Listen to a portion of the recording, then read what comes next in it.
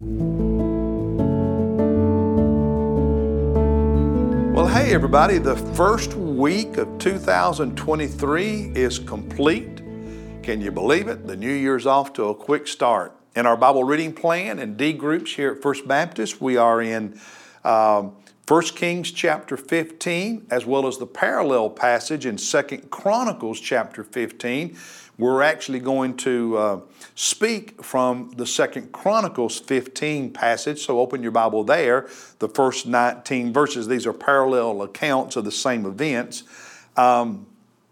Rehoboam, Solomon's son and successor, who was king of the southern kingdom, which was consisted just of the two tribes of Judah and Benjamin, he dies. And his son, Abi is an E sound. I can't say these Hebrew words. Y'all get a kick out of that, won't you? You probably just like me. Abijam. That's how you say his name. Ruled as king for 3 years in his dad's place. And just like his father did what was evil in the sight of God, guilty of all these pagan religions and so on. Well, he dies, and his son Asa becomes king in his place. So Asa would have been Rehoboam's grandson, Solomon's great-grandson, and King David's great-great-grandson. And Asa ruled 41 years, was a good king who was devoted to God with all of his heart.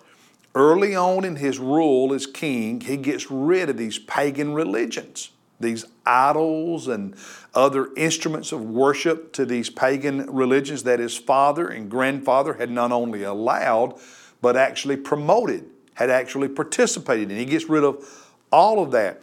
And he restores the altar that was in front of the temple, which apparently during these years of pagan worship had been neglected.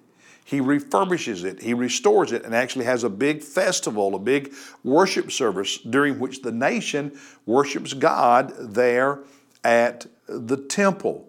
And we see that summarized in 2 Chronicles chapter 15, verses 8 and following.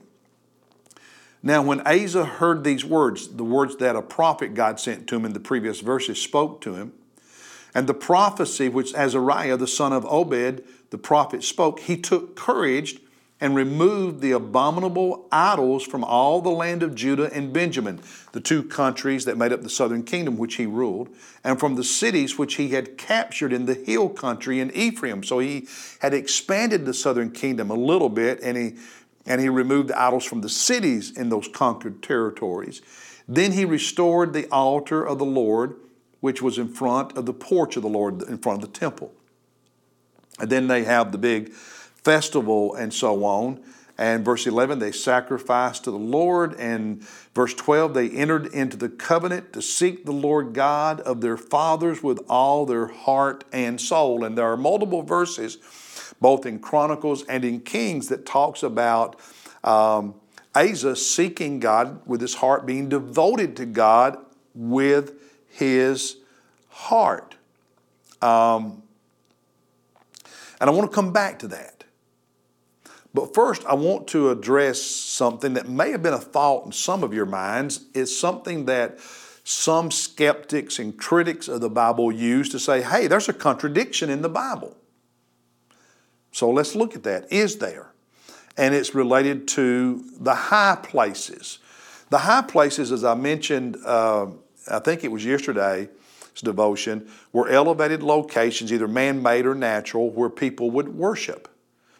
And quite often, in fact, the vast majority of times in the Old Testament, these high places were affiliated or associated with pagan worship, where they would erect a monument of some kind, or a statue, or a wooden figurine, or whatever, and it was a place where they would worship pagan religions, pagan gods. Jeroboam did it, Rehoboam did it, Abijam did it. Asa got rid of those elements. And now there are times in the Old Testament when high places were used to worship God. So they're not always pagan. You have to look at the context to know this. For instance, the prophet Samuel would often worship God on a high place. So it was just a place that they couldn't get to the temple that they designated for worshiping the God of Israel. But mostly it was pagan worship. And what I want you to notice is in 2 Chronicles chapter 15, verse 17, for all the good that Asa did, getting rid of the idols and the statues and the pagan religions, it says in verse 17 of 2 Chronicles 15 that the high places were not removed from Israel. Nevertheless, Asa's heart was blameless all his days. So Asa didn't do anything good, but he was not able to get rid of all the high places in Israel. The same thing is said in the parallel passage in 1 Kings chapter 15, verse 14. But now here's where the possible contradiction comes in that critics use to attack the Bible. In 2 Chronicles chapter 14, in the early days of his rule or reign as king, after his father Abijam slept with his father, he dies, Asa becomes king.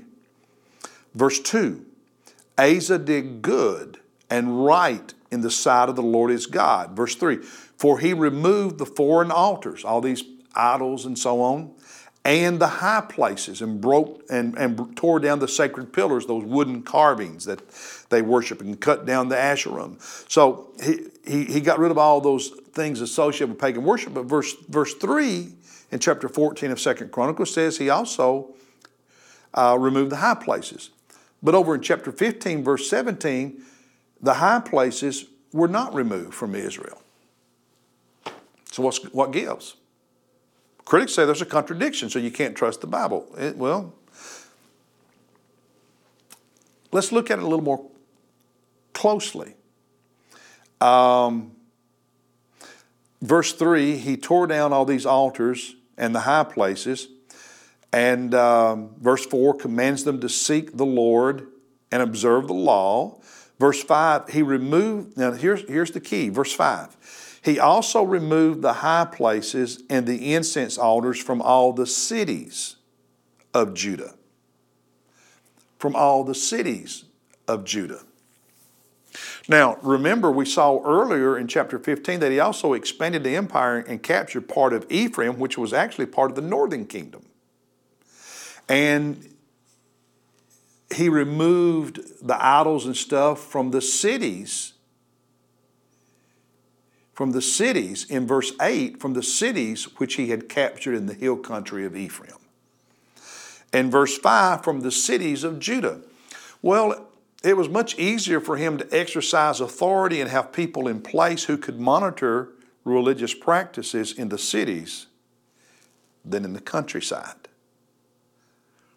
So there's not a contradiction here. What it's saying is that in the southern kingdom, he pretty well got rid of all of it, especially in the cities.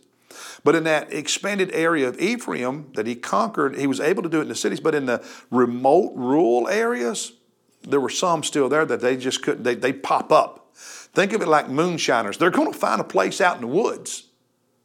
That's all this is saying. Nothing more, nothing less. So it's not a contradiction. His heart was good. The Bible makes it clear in both Kings and Chronicles that his heart was right with God. He sought God. And he got rid of these pagan religions, and he got rid of almost all of these high places. He did get rid of them in the cities, but some of the remote hidden areas out in the countryside, the remote rural areas, wasn't able to get rid of all those. That's all it's saying. Nothing more, nothing less. So don't worry about what the skeptics say. See, pay attention to the exact words and things become clear. Now, devotionally, I want to say something. In chapter 15 of 2 Chronicles, in verse 16, in his bringing about this religious reform, Asa, and getting rid of these pagan religions, notice what he did in chapter 15, verse 16 of 2 Chronicles. He also removed Maacah, the mother of King Asa, from the position of queen mother, because she had made a horrid image as an Asherah. And Asa cut down her horrid image and crushed it and burned it at the brook of Kidron.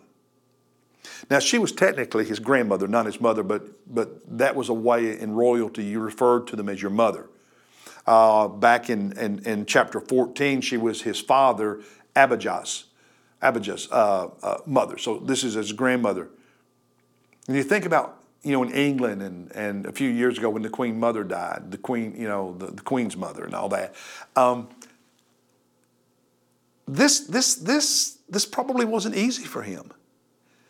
He had to remove his grandmother from being Queen Mother of the country because she was such a bad example, so devoted and aggressive at worshiping these pagan gods that he had to remove her from being Queen Mother. That had to be hard for him. But it also speaks to how devoted he was to God and to them being faithful to God and not having any pagan religions in the country. He did what had to be done. Wasn't easy, but he did what had to be done. And do you remember Jesus saying that if you love your father, mother, sister, brother, son, or daughter more than me, you're not worthy of me? Wow. Doesn't mean you don't love your father, your mother, son, daughter, sister, brother. You do. You love them. You love them. And the more you love Jesus, the more you're going to love them. But you don't love them more than Jesus. And that means that sometimes you have to do what's hard because Jesus comes first. That's what King Asa did. He's an example of loving God first. Even if you have to tell your own grandmother, no. 2023, seek the Lord with all your heart and learn to love Jesus more than you love anyone or anything else. Hey, God bless you. I'll see you Sunday in worship and then Monday with another devotion.